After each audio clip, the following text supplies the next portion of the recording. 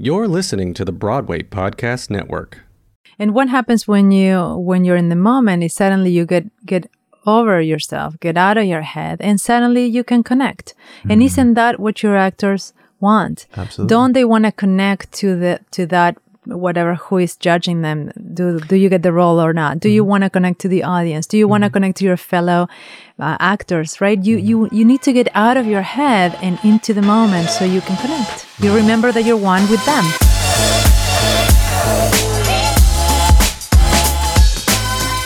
Hello and welcome to another episode of Audition Secrets. I'm Justin Guarini. Thank you so very much for tuning in. I've got a really great show for you today. It's a little bit different than what I usually do. Normally I have actors, directors, and writers on the show. As a matter of fact, next week I'm going to have Tony Award-winning writer Robert Horn, who of course won the Tony for Tootsie, on the show. But this week I've got two health practitioners, Dayana Pereira and Colin Kirts, who own Koru Real Wellness, and they stopped by to talk about Feldenkrais as well as XPT. They are XPT trained professionals. We'll get into what that is, as well as Feldenkrais if you don't know that. But a couple of the takeaways here from this episode are breathing as a health benefit that leads to heightened awareness. As many of you will know if you watch my Instagram stories or my other social stuff, that breathing is a huge thing for me. And we get into that with some health practitioners who are all about the breath. Okay, another thing to take away from this one is radical honesty and vulnerability as the gateway to better connection in performance and in life. Ooh, we get a little deep and spiritual in this conversation, and I'm so excited for you to hear it. Okay, before I get to the actual interview itself, I do want to tease you a little bit. I have got, over the next couple weeks, some extremely exciting news about Audition Secrets, the podcast. We are leveling up. We are taking things to a brand new level, and I'm so very excited to be joining a wonderful family of folks. I'll tell you more about it in a couple of weeks, but I just had to drop that little pearl into the water and let it ripple a little bit. I'm so very excited, and I cannot wait to tell you all the cool things that we are up to with Audition Secrets. Okay, in the meantime, here's the interview with Dayana Pereira and Colin Kirts of Koru Real Wellness.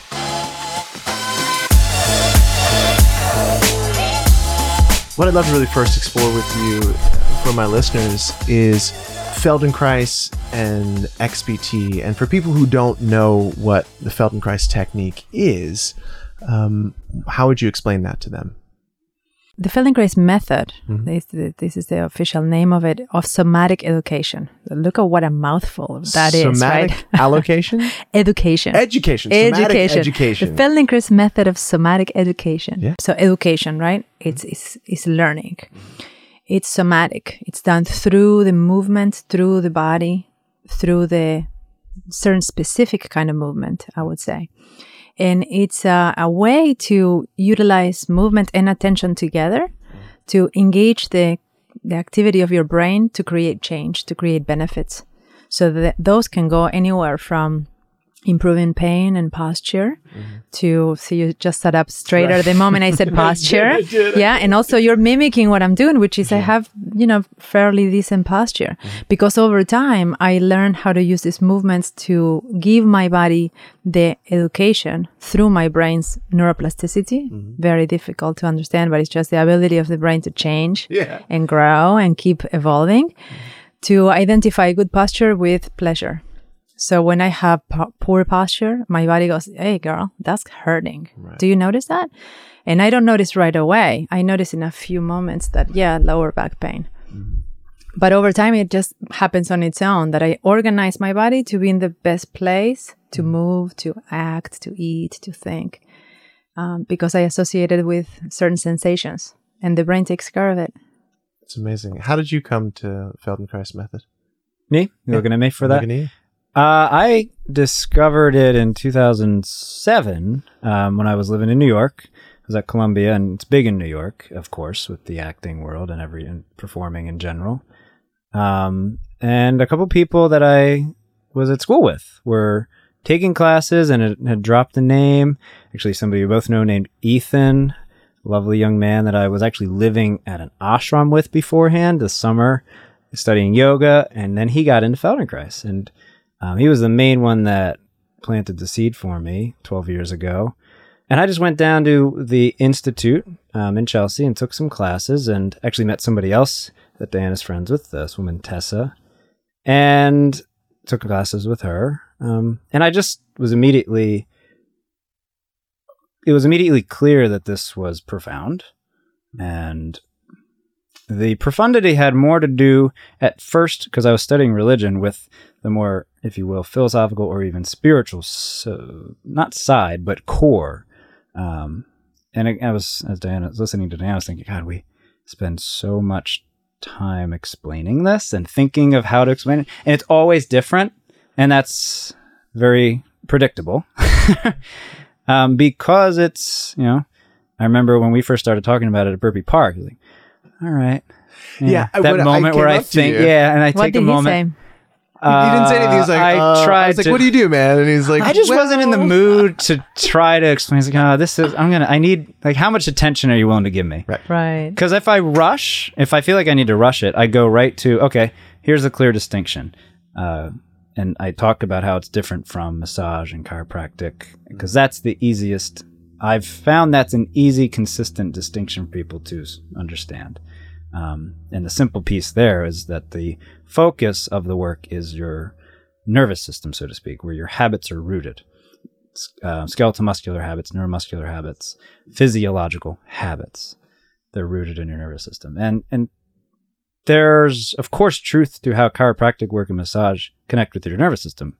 But the focus of the Feldenkrais method is certainly neurological, in a very oversimplified manner. Right. That's the Cliff's Notes version of it. So you mentioned something that was popular in New York, popular with a lot of actors and movers. How have you seen Feldenkrais used and both of you, how have you seen it used in the performance world? That's how I came across the method, by the way, which is kind of funny. I found it in acting school in 1995. I was there for 2 years. And what I found fascinating... In Australia? No, I was in Uruguay. Uruguay, okay. Where I was born. And we had at least 10 different classes to explore body movement and ballet and acrobatics and you name it. And Feldenkrais, out of all of them, was the one that transformed things for me. But not necessarily in the classroom environment, but at home. How so? Well, the way I reach for my alarm clock in the morning changed because my body learned how to twist with ease and not, I need to get up, so it was just, oh my gosh, this is easy now. So I reach for the damn alarm clock and snap it off, and my day starts different because I start again with a pleasurable movement. So I want to make this very interesting point between habits, identifying habits. For me, it was like, I don't want to get up. I am, 6 a.m. And then your reaction to the habit and how your body organizes or, arranges itself to create that, be it seated at the computer, cooking, carrying a child, your backpack, right? The habitual pattern could be thinking pattern as well, but movement pattern is easy to see. And then you replace that. You don't even worry about attacking that because that's ingrained, that's old.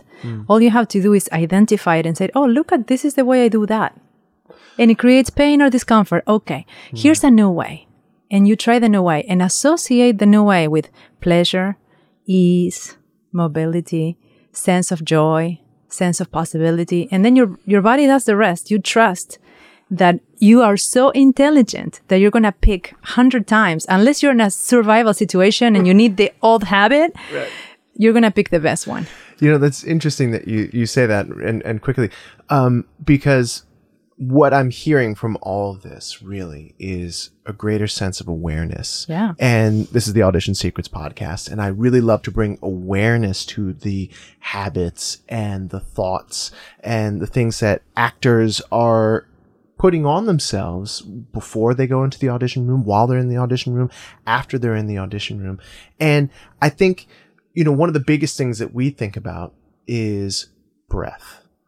and awareness of the breath. And when I've worked with both of you, I mean, that is probably one of the first things that we talk about. And when I'm working with Colin, you know, we'll do all this workout stuff. And he's like, okay, just breathe through your nose.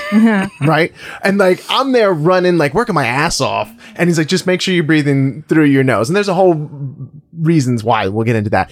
Talk to me about your understanding through Feldenkrais and through XPT, which we'll get to in a second, when it comes to awareness of the breath.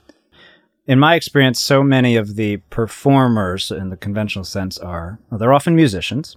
I think the obvious link to, you know, your work and the podcast focus is not just through the breath, but through the awareness, the ability to get on stage, whether it's in the audition or literally when you're performing, and know, as Dayana was saying, how to relax. And the key is, as you do more and pay attention more, you literally can see, I can just allow myself to get in the flow. And, you know, if you're a pianist or playing a violin, of course you have to there's a certain structure to it that you need to respect, but knowing how you can hold literally the violin better makes all the difference. Knowing diaphragmatic breathing as a singer makes all the difference. Sure. I just gave my first best man speech, and that's a totally different kind of stage, much smaller, but I could tell it. Wow, I'm able to just let this flow. That's it. That flow state is kind of, especially in performance, that's what we're seeking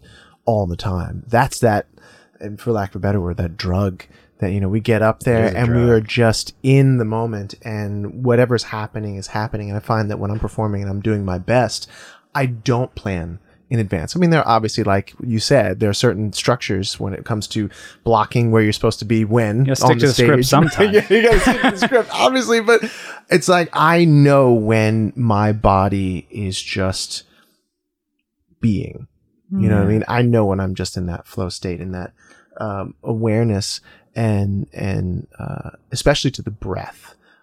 So you asked about the breath. Yeah, especially to the breath. I mean, I know that diaphragmatic breathing is imperative when it comes. It's like singing 101, right? And whether you're a dancer or a singer or you're just acting or moving around, how can people become more aware of the breath and make the breath more advantageous to themselves? Well, I think you just answered the question you asked by saying the breath is the gateway to flow, in my experience. And if you think about it, it's the gateway to actual life lived to its fullest, just for the simple fact that it's our life force. That is the first thing you do when you are born, and it's probably the last thing you'll do before you go on to whatever's next, if there's anything after, right?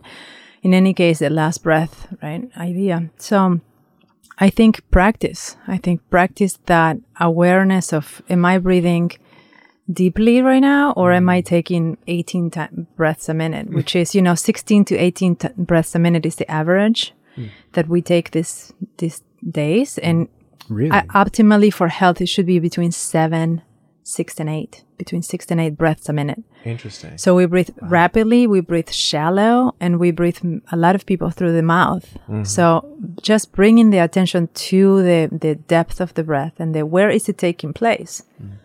Unless you're speaking, could be done through the nose, and it could take place in your lower abdomen, between your ribs, low back, and then come up into the chest. You mentioned something, and this is a little bit about the XPT. You went down to Gabby Reese and Laird Hamilton's place down in, where's that, Costa Rica? No, not their place, not but their house. Well, whatever an it experience. is. Their and we did a experience. lot of breathing there. And actually, I did it today because I have an XPT class here Tuesdays and Thursdays. 40-minute breath work sessions every day, and Just I did 40 one minutes today, just like that. Amazing. And a lot of patterning that have to do with, of course, the proper breathing mechanics that I was just describing, but then the practice of breathing intentionally as an activity. So it takes a little bit of effort to sustain fast breathing, holding, breathing pattern that involves breath holds and a lot of sound. Laird says your breath has a voice, and if you don't allow it, then the animal in you cannot get out. So you link your exhalation with the sound of your breath, and then you connect to that roar of your life force. Interesting. So what are some of the sounds that you hear in class? I mean, is it literal roars? Some of them, but yeah, anything from like a general exhale, like just general. or But you're letting the beast out. I'm going to scare your listeners. But okay, seriously, you connect to that life force. And I think once you make that a practice, and then of course there's very slow cadences, there's very geometrical cadences where you make 4 corners of your breath and you connect to the pauses between in and out. And you learn that the breath can take you different places, can increase activity, can increase calm and relaxation, focus, can increase parasympathetic state where you go to sleep, and sympathetic state ready to jump, bliss. I think, because most of the performers listening to this are going to be familiar with the breath and breath work, and we've done some things like that in school. But for people who just aren't aware of it or who aren't as aware of it, what's a simple exercise that someone could take from this podcast and say, okay, I'm going to try this for 5, 10, however many minutes a day? Yeah, well, I will love to send you to our YouTube channel where I have some recordings, so we can put that on the notes. Great. But just something anyone can do right now, even as you listen, is just inhale through your nose. Say it takes you 3 beats to inhale, and then hold it for 3 beats, and then exhale through your nose for 3 beats. Back of your throat if you want to, like an ocean, like still through the nose, and then hold it for 3. And do that a number of times and just see. In 10 minutes, you reset your whole nervous system, especially if you can do it from your belly, from your lower diaphragm. Yeah, it's the main one that we teach, and that they teach in XBT. We call it box breathing, and then it turns in understanding. There are 4 parts, like Dayana said, 4 parts to every breath, no matter how you do it. The inhale, the moment, the exhale, the moment. And it takes care of slowing it down, because if you're pausing, if you're attending to the pause, like between the heartbeats, Miles Davis' famous quote, the music is the pause between the notes, that silence. Well, that exists in breath, but we don't ever pay attention to that. So that on its own will reset you, will downregulate your heart, will focus your attention, and have you really come into yourself. And from that place, I think it's much easier to talk, to flow, to present yourself. Imagine doing that before an audition or doing that before a performance. There's a, for lack of a better word, motivational speaker, and he has this really great meditation that's so simple, where he literally just sits and he breathes like what you're talking about. And he starts by saying the word release, release, release, release on the out breath, and then start saying it internally, and then just says that word, that word, that word. And I've done it, and it's amazing that you feel, not only is it a release of whatever you've done before that moment, whatever mind things are going on, but your muscles release, you relax. And I kind of feel like that's the same thing. Breathing through the nose. You've explained this to me before, but I would love to get a refresher on it. Why through the nose? What specifically, from a physical standpoint, is it so important and so different than, breathing maybe in through the nose, out through the mouth, which is a lot of sort of yoga type breathing? Some of it, right. Not all of it, but obviously some of it. The nuts and bolts of the breath, as Dayana was saying, and you've already said as well, slow, deep, nasal. The key whys for nasal, something called parasympathetic nervous system, getting in a parasympathetic state. That's seemingly not, I don't know if it's technically or understandably possible with your mouth. And I believe the main reason is something called nitric oxide. There's nitric oxide receptors in your nose, not in your mouth. It's also just literally easier to take a deep, slow breath through your nose than through your mouth. That seems counterintuitive. The mouth hole's bigger. Well, fair enough, but where does it go? Yeah. Just do it right now. Breathe through your mouth, and it goes up into the chest immediately. Yeah. Right. Through the nose. through the That's going to be my quote. Yeah, well, just because you see it's a bigger hole, right? It's a bigger cavity, but actually the nose, besides having more receptors for better oxygenation, which is the Nitric layman oxide, words of what he just said. Nitric oxide is a chemical that your body receives as oxygenates the blood better.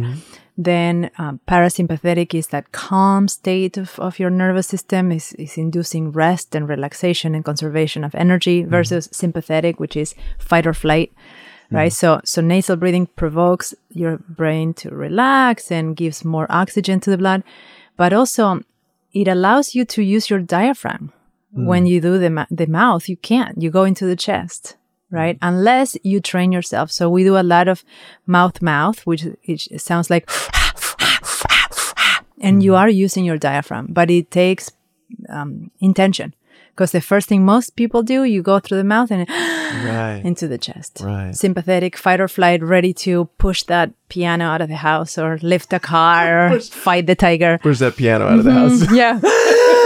Right. Crazy stuff. Yeah, and like Dayana said, you can train yourself to take a deep breath through your mouth. Most weightlifters, when they're lifting a heavy weight, they figure out how to brace their core and their transverse abdominis, which is imperative to hold a heavy weight like a piano or a barbell. Right. They do it through their mouth. And that's because it's got to be quick and snappy. Right. But often, and we do both, but a lot of why the nasal is so critical is because a lot of what we do here with people is getting them into the ice, which is a shock. Ooh, perfect transition to what I was going to ask you about. I was just going to ask you about the XPT and the ice. So go ahead, continue that thought.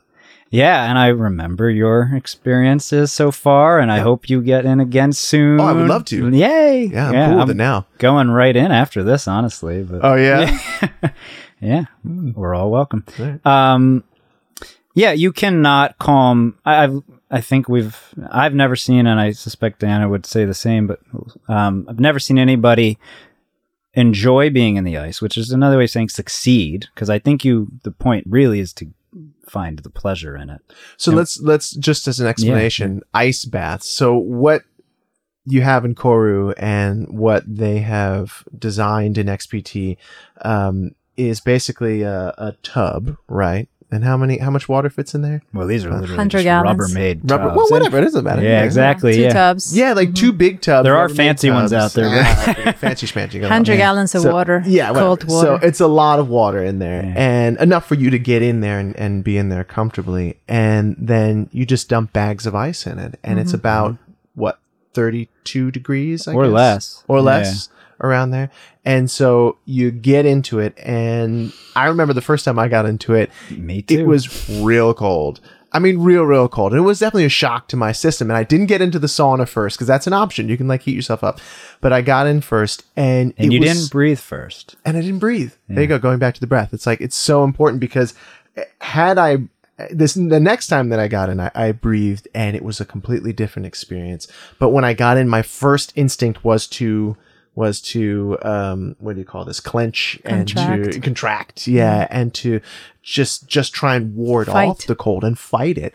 And, it's kind of funny, because when it comes to like nerves, or whenever I've been reluctant to do something in my performance life, it's just so interesting to see how when I fight against those nerves, when I fight against that reluctance or whatever that mindset or whatever I'm thinking of, how that affects me so much more deeply. And it affects different systems in my body, right? My heart starts racing. I get clenched jaw and neck and shoulders when I try and fight it. And the ice is a really amazing sort of just lesson in letting go and allowing the cold to, penetrate, is that the right word? I wouldn't say that, but just allowing it to be, and to realize that at the end of the day, you are in control, and your environment, as cold as it is, does not control you. Surrender. The environmental part is really the key to. There's so many important components to it. I just read a friend of ours just sent an article, literally, which there's I don't know if there's proof to this, but like, hey, guess what? There's new research about ice bathing and anxiety and depression and the links between decreasing that. And that's beautiful. And I think Wim Hof is really excited about, and we can talk about who he is as well, how the ice bath is relevant, and the ice in general is relevant to mental health. But what you just said about the environment, we all have the piece that we're most excited about. To me, it gets cold. It gets cold on Earth, and as an animal, we're on Earth, and it's relevant to. I mean, I think that's the link to mental health, recognizing that we're on Earth and it gets cold, and we need to, for real wellness, if you will, embrace that and find a way to love that. And I believe there is a real way to love that component of life on Earth. Well, not just cold, but I think what I'm hearing is that all of it, because, it's like we don't have to fear the lion anymore. We don't have to fear. And now, of course, if you are in a situation where you might be in an environment or a neighborhood that is less than safe, okay, that barring that, right? But in our normal everyday life, we're at the top of the food chain, right? If we don't want to be cold, we more often than not aren't able just to not be cold. We could be warm all the time if we want to, we just put on a jacket. But I think that there is something to be said for experiencing the extremes of cold and the extremes of heat and the extreme of love and the extreme of fear, because that's life. That is the breath of life, right? We have Coro Real Wellness in the social media, Instagram and Facebook, and the website is wearecoro.com. Great. I'll put all that in the notes so people can go check it out because it's fascinating. I want to mention two things. One is adaptation, that we want to adapt. We want to, in a way, expand our potential by the same way. Why do you work out? You don't just work out to stay the same. You work out to bring that baseline of what's possible a little higher, right? Without going crazy and say, I just want to build muscle to the infinite. I want to get stronger. I want to get more able to outlast myself and to be more resilient and be at it for longer, right? In every realm. If you're an actor and you are training your body, you want to see, how can I train without exhausting myself? If you need to read for someone for 3 hours and you need to control your stamina, I mean, in all scenarios, you want to adapt to a certain level of stress. So then your homeostasis, what is baseline, okay, I'm safe, it's a little higher next time. Sure. So your body physiologically doesn't make a difference between emotional stress, mental stress, work stress, heat stress, thermal stress. So when you use the safe environment of a heated sauna, which by the way is about 200 degrees, or a very cold ice tub, and you're teaching yourself certain ways of coping with it, be it the breath, mental techniques that we teach you, or just surrendering to it, which is by a little bit of emotional technique, then you learn how to cope with stress in a safe way that then you can apply in other areas. So if you're stressed in that audition, for example, or you're stressed because it's your first night, second night, things go bad, right? The first night, all the mistakes pop out. So then you have a way to just bring yourself back to center because you've trained yourself in a stressful environment that is not the stage and it's not the audition room. Sure. And it's safe. And it's totally safe. Really and you can get out of it anytime you want.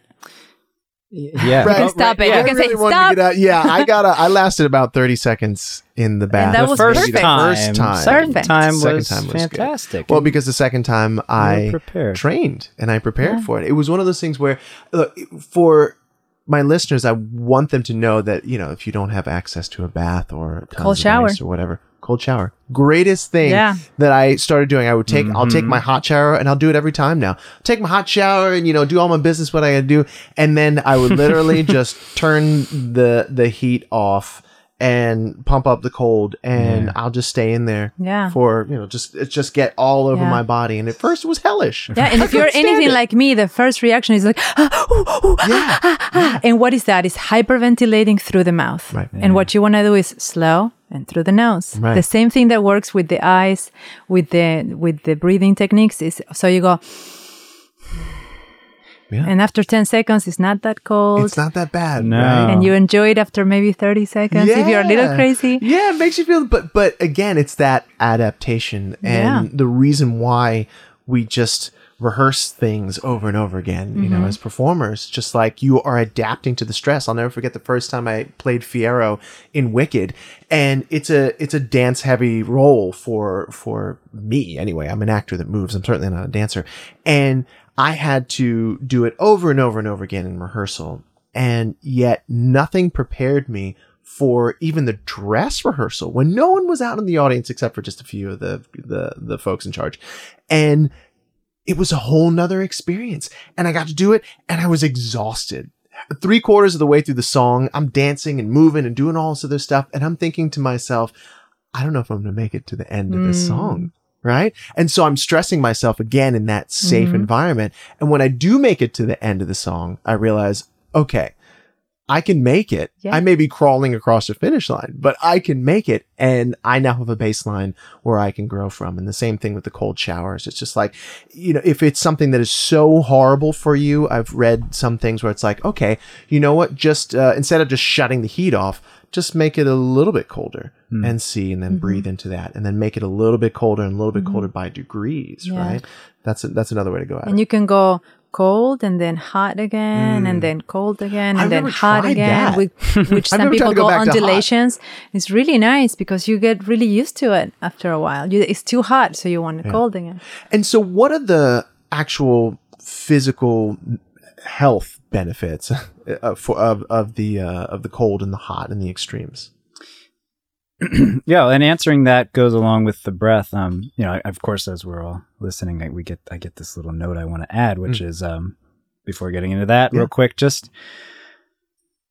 I want to make it clear that a lot, and we've literally actually just recently been talking more about this. How do we say this in an intelligent way? Like, this is so human. Like, we're just humans being humans and exploring this with other humans. Like the woman earlier today that I just was doing this with, I don't think you'd pick her off the street as somebody who does an ice bath. And she loves it.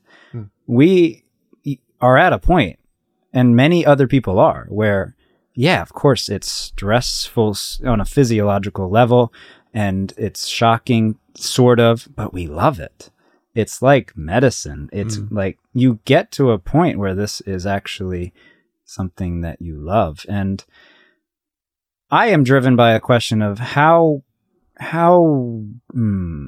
happy, to be really blunt about it, can one, and how content can one really be without embracing the elements as they exist, as they unpredictably occur. Sure. When I was younger, I used to say, everybody needs a little good old-fashioned self-destruction. You know what I mean? And that was a younger thought, right? You go out and you get like hammered, and that next day you wake up and you're just like, oh, it feels like a bag of nails is in your head. And then I was like, okay, all right. I found motivation in that. Sure, exactly. Exactly. But I think there's much healthier ways to do it, like getting in the ice. Well, right? whatever it is, however you're pushing yourself. Yeah, it's necessary for joy. Yeah. So to your question, what's also necessary for joy is the blood flow. And the most obvious piece that we speak about is just circulation, which relates to your cardiovascular health, which is also somewhat counterintuitive. I mean, to some people that's counterintuitive. Well, I would think getting in the ice would make your blood vessels constrict. I mean, that's what I would think, but that's not the case, is it? No, I believe that is the case, and that's part of the workout. Your blood goes to protect the core and the organs, goes away from the extremities. Your heart rate slows down. Right, but then why are we red when we come out of there? Because you're very cold. Right, but doesn't the blood rush to the system? Yes, does it rush to the surface, or I think it rushes back when you get out to warm you back up as fast as possible, and you start shaking. Sometimes movement will bring heat back. Sure, but then we get you after a minute or so of resets. We bring so your body resets on its own. Then we get you into a very hot box of the sauna, and then your blood starts pumping and very fast heartbeat and sweating and blood flow out. Right. Yeah, now, in a conventional sense, it's like a quote-unquote workout because your cardiovascular system is engaged, and with the proper breathing in the ice, you're oxygenating your blood and getting better, or, blood that's carrying that oxygen to all of you. Right. I remember specifically you felt something in your legs. Yeah, it felt like someone was, it felt like a lot of pain in my shins and in my sort of calf area. Your calves were a lot. Yeah, it was really strange. And I realized that I think it was because I was holding a lot of tension there. Which can restrict the blood flow. Right. And also I wasn't breathing. I mean, that was the thing. I was more like, oh shit, this is cold. But can someone safely do this at home? And if so, what are the parameters for that? I think. I mean, we're not doctors, and listening to this, I will say, if you take any of this advice, it's on you. You can't blame us, all right? If you would like to not listen any further, then don't listen any further. But of course, the responsible thing is to not do it alone ever. Right. Period. I think would you agree with that? I would say anything that involves water, playing in the water workouts, holding breath or not, you would never want to hold your breath and go in the water, for example. Alone. And if you're Very doing something in the water, yeah. even with a body, but there's some of these typical trainings that are done with a buddy, right? With a companion, someone that has eyes on you, and that if you feel a little dizzy or a symptom that you didn't expect, you have somebody else to check on you and to help you out. Sure. But it's also more enjoyable because misery loves company. so let's just do it together, first, right? Yeah. And it's always sometimes good to more fun with chat someone, about what's though. going on or to share silence. I literally only do cold showers by myself. I don't do ice baths by myself. Yeah. Yeah. Well, if It's just one not were smart. to do, so it's not smart. I mean, because it is a shock Just to your system. irresponsible. Yeah. You never Yeah. know what. I mean, regardless of your heart, what if you trip? You just never know. Yeah, it's Yeah. true. That's It's good. a totally irresponsible move. And, Wim Hof, I've mentioned him twice now. That's his main disclaimer for everything he teaches. Don't do anything near water. Breath holding Breath holding in and super particular. ventilation, Yeah. breathing fast, not near water. There's a really amazing technique that he teaches. It's part of XVT, yeah. Yeah, it's almost like hyperventilation. We call it super. It's yeah. a difference because hyperventilation is exceeding the amounts of oxygen per activity, per need of activity. So you're basically saying breathing way more than you need for the activity at hand. When you superventilate, you're creating activity. It's like a workout. So you are creating a high amount of breath, but it's according to the activity, which is emphasizing the lower diaphragm and abdominal breath. So let's say hyperventilation is dysfunctional, superventilation is functional, and is good for you. And I think, for what I heard, that Wim Hof's learning initially came from the Himalayan monks, and they were doing this thing called tumo, where they were drying wet blankets with their breathing. So the one that could dry most blankets would be the man. And it's just basically like super ventilating through the mouth. So and after a set of, say, 30, you squeeze, as if you want to make your face red, and squeeze everything in and flex and just completely squeeze, and then release the pressure, but continue holding, and then go again. And squeeze, and then go again. And it just makes you squeeze. really, really very hot. warm. Yeah, very, very warm. No, it's good, but in the good way, Sure. Yeah. And I did it one morning. I came down really early, and somehow I think I follow him on Instagram, and there's this video Rightfully of him so. doing He's it, right? great, yeah. Yeah, it's great, and Wim is fantastic. And so he's like, "Okay, here we go. We're gonna do the breath," and and I was just like, "Oh, let me go for it." Yeah, time to breathe. He's this big bearded man, and we did that 30. Yeah. And then I held my breath, and it was like, I felt like I could hold it forever. Yeah. And then we did it again.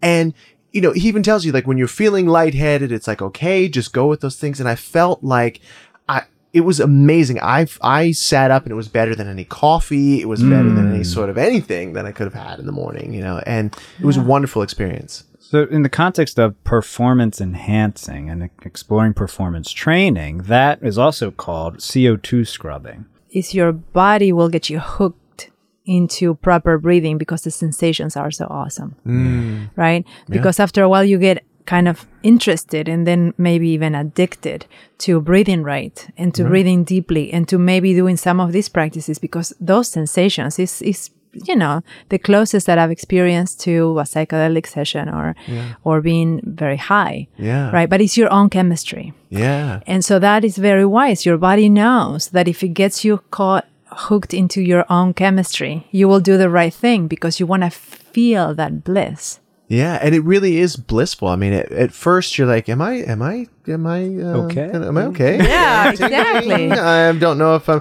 Yeah. And because of what he said, he's like, "Look, when you're feeling those sensations, if you feel a little lightheaded, just go with it." And just like fear, if you are able to push through that safely, of course, on the other side of that is that flow, that bliss, that thing that because we see. at the beginning, again, same with the eyes, there's restriction, there's contraction, there's fight. I mean, these sensations, I don't know, am I okay? Can I deal? But if you surrender to the sensations, after the sensations or part of the sensations comes some visions. You can see things. I've seen things, breathing. Like what? Like geometrical patterns I've seen with plant medicine or, LSD or something like that. I mean, your body creates those chemicals. So you can get high on your own chemicals. Yeah. In the safe, most healthiest way and you possible. can stop it like that. Yeah. Free Yeah. way. And in the eyes It's too, free. I mean, body sensations, not visions, but body sensations I've experienced similar in the eyes as well. Sure. Eyes and sun exposure. In the body, like sun vibration or the sense of oneness with everything. Have you ever walked out of an audition room and said to yourself, oh my gosh, that was terrible. I could have done so much better. Well, you are not alone. I used to do that all the time until I decided to find a better way. And I started asking my coaches, my mentors, my friends, the shiny people I knew in the business, how they auditioned, how they approached the art of auditioning.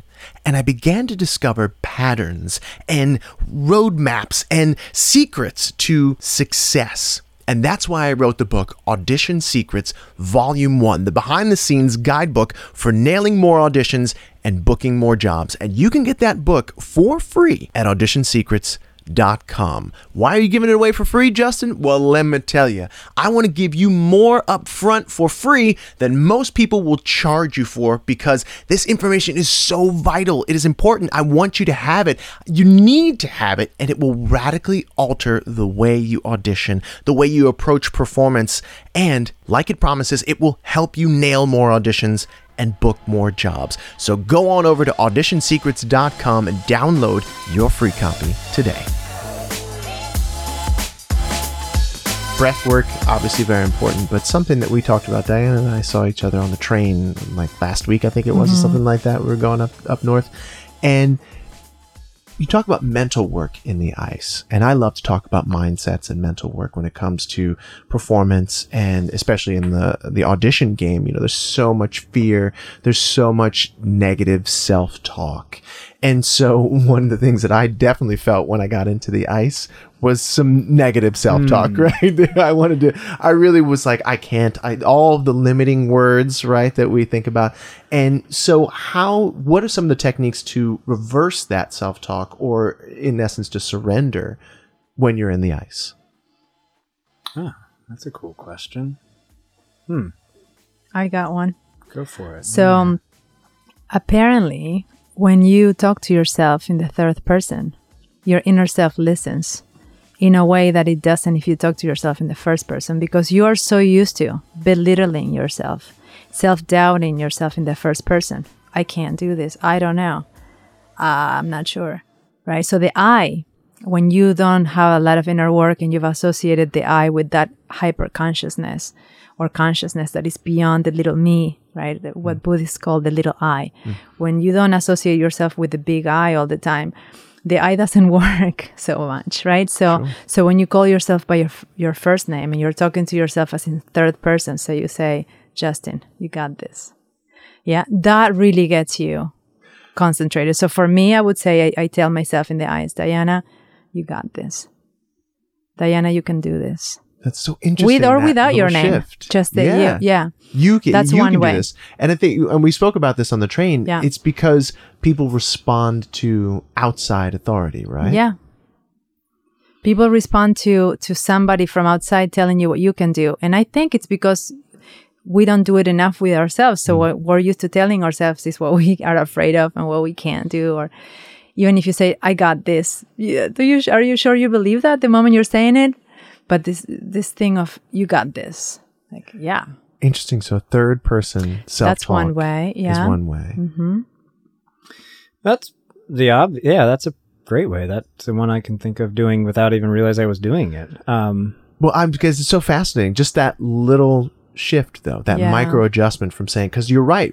I mean, every time it's like, I can't, I am not able, I don't know. Right. Yeah. I don't know. Yeah. Right. But if you just make that shift to the third person. And then what is your mind doing when you get in the ice? Your mind immediately goes to, this is very cold. I'm going to die. I don't, fear. So if you give your mind a task, say, put it on the breath and let your mind concentrate on the breathing pattern, slow through the nose. Or sometimes I would say, breathe in 3 beats, breathe out in 6. Breathe in 3, hold it for 1, breathe out in 6. And then your mind has a task and is suddenly not paying attention to the fact that it's cold and is breathing. Right. So then you shifted your mindset just by giving something to do to your attention. And the rest of you surrenders. Yeah, if you allow it. And that comes back to the somatics of it. You do have to pay attention to how am I actually sitting in there or lying in there, and where are my legs and arms organized. It makes a difference how your humerus and femur are positioned and how much you can relax your hips, relax your abdomen. And with regard to self-talk and third person, second person, like everything, it's really easier the more you do it. And that's one technique, but the reality of any of the techniques is the more you do it, the easier it gets. It's not just that practice makes permanent or perfect, so to speak. It's the particular kind of practice. And that's just understanding, again, the nervous system and how it is essentially just your clay to mold, your art. That's how I look at the nervous system. It's my art to mold how I like. That's so interesting. It's like, I know for me, it's like I've been to acting classes, I've been to singing classes, I've been to all this other stuff. But when in just schooling in general, except for, specific studies, do we ever focus on the breath work or mental work? Or like you said, I've never before this moment, I've never really thought of the nervous system as something that was a pliable thing, that was an art. I mean, I get it. But when you take it out of any other sort of context and see it on its own, that's amazing that, yes, with breath work and with doing what it is that we're talking about here, you really can mold your nervous system. Well, the modern metaphor is it's a program. Sometimes you joke about nervous systems, your program, skeletal systems, your hardware, soft tissues, your software. And, you got to take care of that program. Yeah. For the little that we know about the brain, because we have, and same with the physiological benefits of the ice and the sun, I mean, the research will catch up to the practices. These are ancient practices. By the way, science is always behind, right? The innovation of the human species. But I mean, to prove really that, what I'm feeling is right? It's always later, right? The brain, we don't know much about it, but we know now, compared to 100 years of prior research, that is plastic, that we are not born with a number set of neurons. Our cells, brain cells, don't decay as we age, but we keep growing new ones. It's not you use them or you lose them. It's about you use them more and you get more connections and you learn new things up to the very last day. So that's the plasticity of the brain that we're banking on to learn all these things, right? Even a proper way of, say, breathing. And I want to say being present is what I maybe want to emphasize that happens with the breath work, with the ice, with the sauna, with Feldenkrais. It just brings you back to the present moment, brings you back to the here and now, puts your feet right here on the spot because it doesn't really matter what got you here. It doesn't really matter what you're going to have for dinner, but it's what are we doing now that really counts. So you put your attention back in the moment. That's the most ancient technique of all. Right? Yeah. Just one last mental technique that Laird shared with us recently, and that was, he gets in the ice tub and he says to himself, "This is my home. This is where I live." Wow! You can find that video of him. You can find a video of him saying that on Dayana's social media page.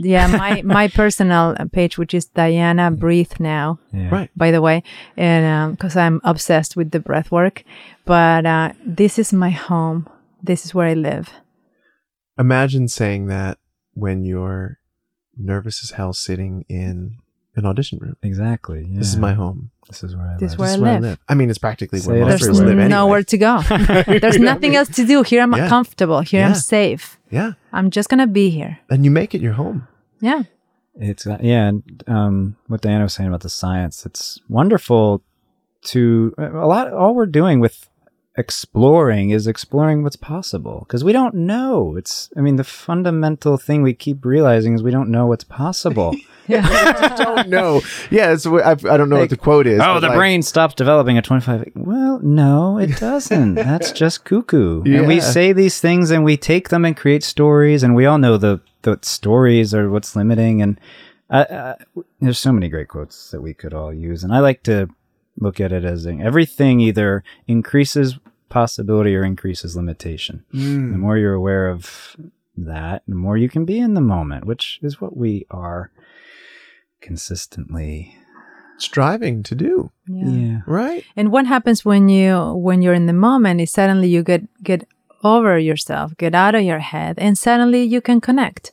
And isn't that what your actors want? Absolutely. Don't they want to connect to that whatever who is judging them? Do you get the role or not? Do you want to connect to the audience? Do you want to connect to your fellow actors? Right? You need to get out of your head and into the moment so you can connect. You remember that you're one with them. And what I really love to hammer home, especially with my students, is that yes, you connect with the people on the other side of the table who are judging you. Basically, you connect with the audience, but the real true beauty of doing the work is connecting to yourself. And when you really truly connect to yourself, you understand that your perspective, your life, the experiences that you've had, no one else in this world has had. It's as unique as a fingerprint, right? And if you really truly delve into that, and if we really truly connect with ourselves and realize that our perspective is unique when it comes to the auditioning game, then we remove one of the biggest limiting beliefs, one of the biggest barriers, and that's competition. There is no competition. When you're just coming at it knowing that no one else can do what I do. And it's great. I've worked hard at it. I believe in it. I love it. I'm going to go into the room and I'm going to say to the people on the other side of the table, not literally, say to them, hey, I got this great thing. Do you want to get on board? If you do, great. If you don't, great. And Somebody else will. You stop comparing then too, right? Yeah. And I find myself doing that all the time. You know, with social media, it's so easy to do. Too. I'm like, oh, here's XYZ actor, XYZ singer. And every time I go to the place of like, oh, they're doing this and I'm not doing that. And I said, wait a minute, whoa. That's their path. Yeah. I'm not supposed to be doing that. I'm doing what I'm doing here. And to compare myself and my life and my experiences and my have or have nots to them is the biggest folly. It's the trap. It's like the biggest trap that we fall into.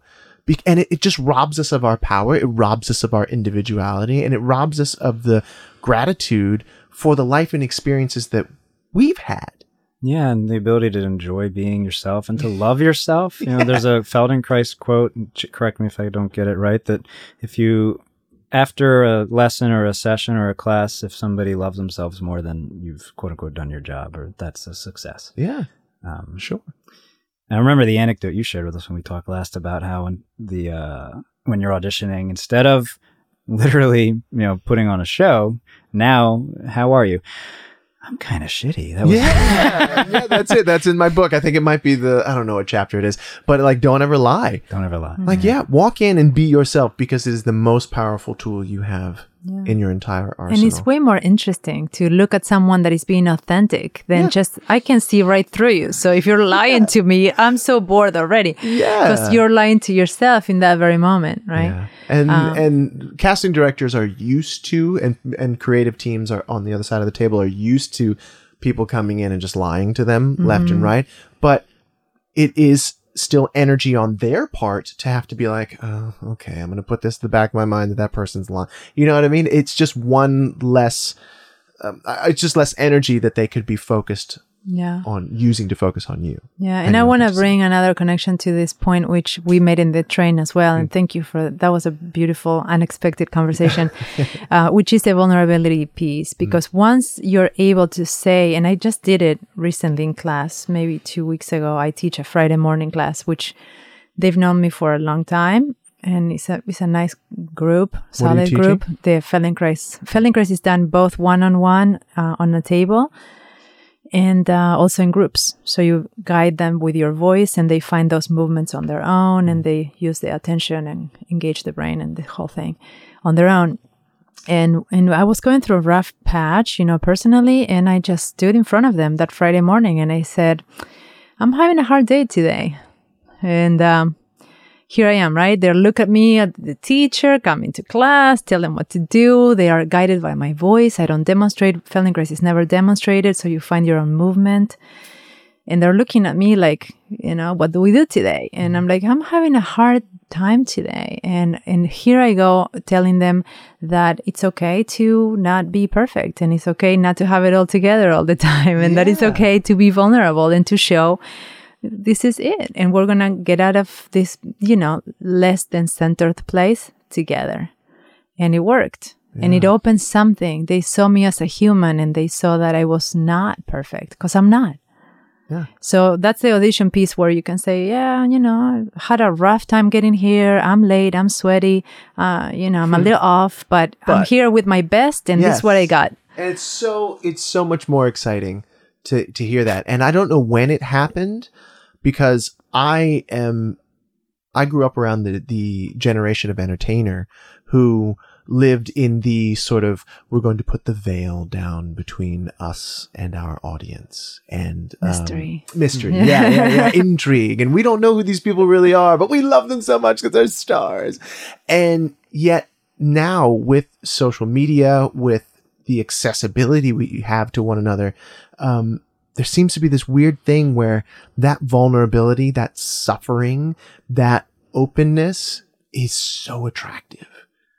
And especially when you're someone in a position of power like you are in that class, we're all trying to, in some way or another, and I don't say we all, many people are trying to in some way or another live that scrubbed social media life. I mean, we have filters and apps and things that, that we can just remove the imperfections. Yet at the same time, there is, while we have all of that and we just it's out there, underneath all of that, the people who really open up, the stars, like Busy Phillips is one of them. I mean, Busy Phillips was she on My So-Called Life? Oh my God, please don't hate me for not knowing that if you're listening to this and you're screaming right now. But, she was on a very popular show, and then she didn't work for a long time. And then all of a sudden she started just getting on social media and just living her life. And I mean, it was like things that normally you would cringe at, like crying in the car, just put the phone up and did it, and was just angry or cry, all the extremes. And it has just been the wave that she rode to a complete resurgence of her career, had a show on network television. And again, it's that vulnerability that we have been, I guess, from a young age taught to fight against, that ultimately is one of our greatest weapons in life, much less inside of an audition room, for sure. You said something to my wife. She came in today for a session, and I wrote it down because it was really relevant to it was awesome, and really relevant to my life. And I know it will be relevant to a lot of the lives of the people listening. It's like being the eye. If you're in it, you can't see it. And it's the difference between your experience and who you were and something that happened in the past versus who you are now. Yeah.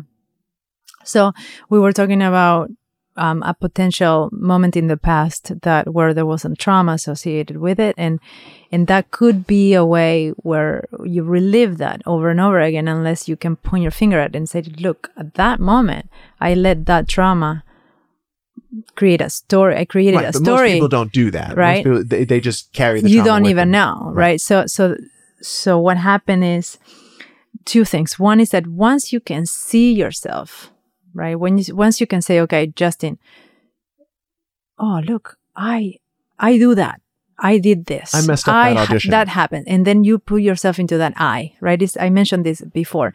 Then you're caught up in it. You're in the story. You don't even make a difference between Justin and you, right? But you're not really Justin, if that makes any sense.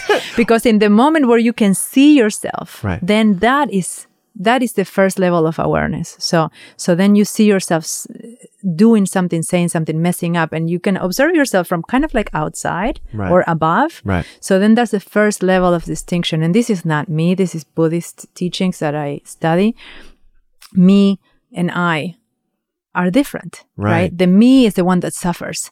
The me is the one that had that trauma. The me is the one that believed that because that happened to me, then I'm less and I'm not worthy and I'm not able and I'm not powerless and I'm not strong enough and whatever. And the I looks at that and said, look, if you can see that, then I'm not that. I can see it. That happened in the past. It's no longer that happened in the who past. you It are. doesn't define me. I don't have to relive that. I don't have to replay that. But also, I'm not that. I'm a higher consciousness that can see that. And then above that, there's something else that we're doing right now, which is meta awareness. You're aware that you are aware of the me. So if we can see us seeing us in the past, we're not even the I. We're the big I. Yeah. We're not the little I that can see the me. We are the big I. We are the consciousness. We are connected to spirit. There's not even a word for that. Yeah. And it all begins with awareness. Bring it all the way back around to awareness and just go of that seeing. moment of the past that doesn't define who you are today. Let go like a big backpack. Drop it. Right. But that's so easy to say. You know, and I think I certainly have struggled with that, and I struggle with it every single day. I think everyone does. But Absolutely. yeah. But like just the first, I feel like it's almost like if I'm flowing through time, if we think time, if we become aware of time from moment to moment to moment to moment to moment, it's a new possibility, right? And we are flowing through time, I guess if we want to think of it in a linear sense, and that thing that happened in the past is no longer who I am. And that's a really important distinction to make, right? Because we carry those things with us. Oh, I had this childhood trauma, and oh, I had these things. And it goes back to my thing that I talked about in your podcast. Tell me again, you changed the name of your podcast, but I want to know what the name of the podcast is now. Movement Matters. Movement Matters. Little pun. Is the podcast. Yeah, Movement Matters. We So go found check there that were out. like 5 both ands. Like, oh, crap. Why Right. didn't It we? used to be called Both And Podcast, and now it's the Movement Matters podcast. And so in the episode that I was on, I spoke about stories, and my students have heard me say it a million times, but like our number one job as performers, in my belief, our number one job as performers is to serve the story. And yet we carry all these stories with us that don't serve us in life, but also in performance, right? And so I think why it hit me so hard when you said that is that, oh my goodness, you're right.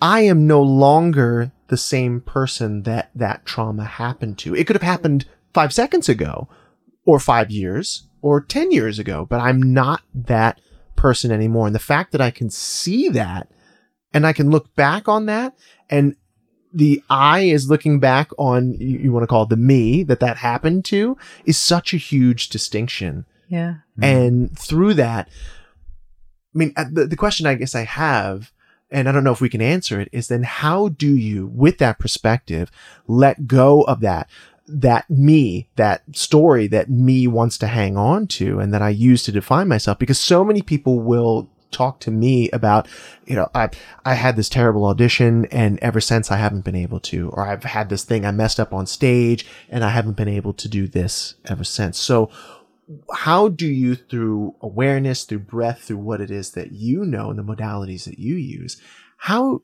do you begin to shed that me in that old story?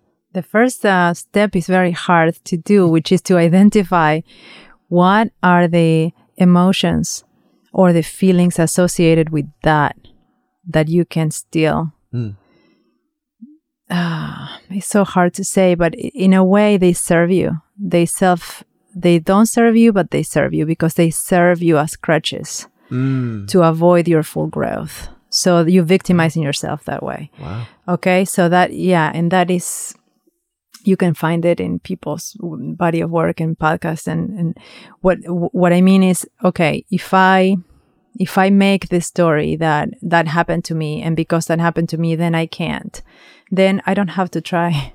That's true. And yeah. then I can't. You're a victim. And that I'm going to limit, and I'm going to, in a way, I'm going to stay in my shell, and then I don't have to break through my comfort zone, which is what we do, by the way, with the breath work, with the eyes, all that is push the comfort zone, lean into it, and see what's on the other side. I don't have to jump that cliff. I don't have to show myself. I can just be here. And in a way, I stay small and I stay unhealthy by doing that. But then you feel safe. Look safe. Yeah. Quote unquote safe. Right. So once you identify that, then you decide, okay, I don't want to be there. I don't want to do that. And then comes the tools. But first, take a look at what are these self-serving things that are really not serving you, but they protect you, that are generated by all those stories and limiting beliefs. Right. That you've used as protection, but ultimately in the grander scheme, they're limitations. Yeah, and we have glimpses. It's not that all the time, but here and there you have glimpses of the brilliant creature that you are, your grandiosity, your connection to spirit. You have glimpses of your oneness. You have glimpses of this self that is bigger than on stage, than the little me. Sure. Yeah. It's that thing. So you have to believe in that. Right. But again, that we come back around to it again. It's awareness is one of the keys that unlocks that door. Yeah. Well, Dayana mentioned Buddhism, and I was thinking, there are so many ways that what we're talking about obviously relates to Eastern traditions and Buddhism in a certain sense. And I was just thinking, I think you have to eventually ask yourself if any way your suffering is necessary or not. Suffering and Buddhism go hand in hand, as does what we're talking about with Atman and little I and ego, et cetera, et cetera. But what we're also now saying is that all of those roots they're also unnecessary. What we're talking about is not unique. The breath stuff that used to be way up in the Himalayas with the monks and the yogis is now right here down in the valley, so to speak, right here in the dirt and the muck, where it's hot and sweaty, and we can take advantage of it and learn. And as I was listening to you too, that part about at what point are you willing to say I've had enough suffering, or the way I'm suffering has been, it's enough. What is this enough? And am I willing and wanting, and am I deserving? And that's a question too, to find a different way. And all that is really at its core the point, because obviously people are suffering and it's unnecessary. Yeah. And the other part is, the word I just wanted to add is identity. We're talking on a lot of levels about identity, and that's psychology in a very real way. Like you have the choice to identify with your experiences from day one, from day 1,000 on, whatever. And you have the choice to say, I am who I am now. And the point of the work, as we call it, the quote unquote work, is to catalyze the ability to make that choice and that freedom. Mm-hmm. Because as we've been saying, the identity probably, I'm willing to say, it either limits you or it allows for more possibilities. Mm-hmm. And I think we know there's an inherent link between the limiting and the suffering. And language is so imperative to this. We're talking about self-talk. We're talking about how we relate to our past and our future, etc., whatever the stories are. Look at the way you word it. Yeah. It's either limiting or it's allowing for possibilities and freedom in whatever context. Yeah. It's not just about movement, so to speak, except in the sense that movement is life. Absolutely. And all these things work together, all these systems, modalities, whatever you want to call it, whether it's movement, breath work, nervous system. It's all the same. All of it. I mean, it's all the same. We're all stardust. But like at the end of the day, when we come back to awareness, it allows us to be in the moment. It allows us to tap into and get a glimpse of, I think, that which we truly are, which are these just free flowing beings. We are human beings, right? Right. And so there's this possibility that I personally am most excited about, that what if more of us knew that and operated with that awareness? What would be possible on Earth? Yeah. And you have to be willing to, obviously, and I'm going to be willing to do it, say the way we are on Earth isn't good enough. Sure. I think constant expansion is a wonderful goal to have on a daily basis, without a doubt. And I think, if you want to relate it more to the acting and the entertainment world, I mean, imagine if more of us were just a little bit more aware. And if we chose to identify with that which was wonderful about us, that which was powerful and unique about us, I mean, imagine how that would change entertainment, not only just for the masses watching it, but for the suffering that's going on inside of our own community, right? As well. And that's suffering, not just the actors, but the people on the other side of the table. They're human. They're suffering as well. They have their own things that they're going through. And I think that we would see a lot less of these sort of Me Too times up moments happening, right? If we were a little bit more, a lot more aware of that. So awareness is key. Awareness is key. Well, I really want to thank you both for your time. Thank you. This has been Beautiful. awesome. And I can't wait to get in the ice again. How about now? I'm going to do it. Are you? Yeah, why not? Good. I just got my underwear, so Yay. we're just gonna, Whatever. as long as you don't mind. Not at all. Yeah. If you're good. Yeah, I'm good. Rock on. All right, let's do it. I might get on too. I have Okay. 20 minutes Thanks. until my next client. So yay. All right. Thank you so much, Justin. This has been a gift, and it's so wonderful to have you as part of our community. And I appreciate the work you're doing in the world and in your community. And you guys listening, just keep it up. There's so much power within you that you just have to just trust and tap into, one day at a time. One It's a breath process. at a time. It's a process. Yeah. Yeah. Thank you both very Thank much. you.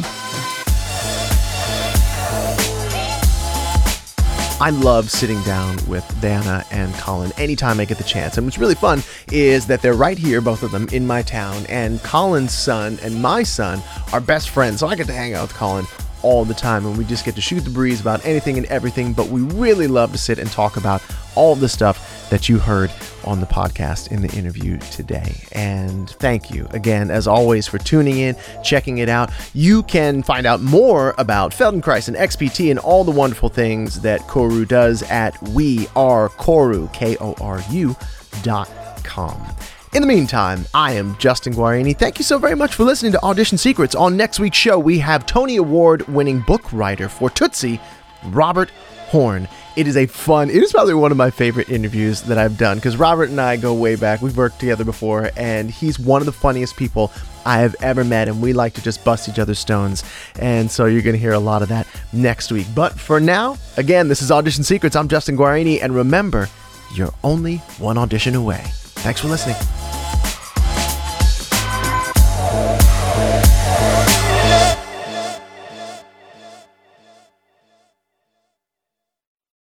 Hey, it's Leslie Odom Jr. here on the Broadway Podcast Network to tell you about the Rise Theater Directory, a program of Maestro Music. Rise is a national online resource designed to connect and empower backstage and administrative and creative theater professionals from underrepresented backgrounds. If you work or aspire to work in the theater community, this can help you find your next project. And if you hire theater professionals, search the Rise Theater Directory to find your next team. Create your profile now and get more information by visiting risetheater.org. That's theater with an RERISETHEATRE.org, because only together we rise.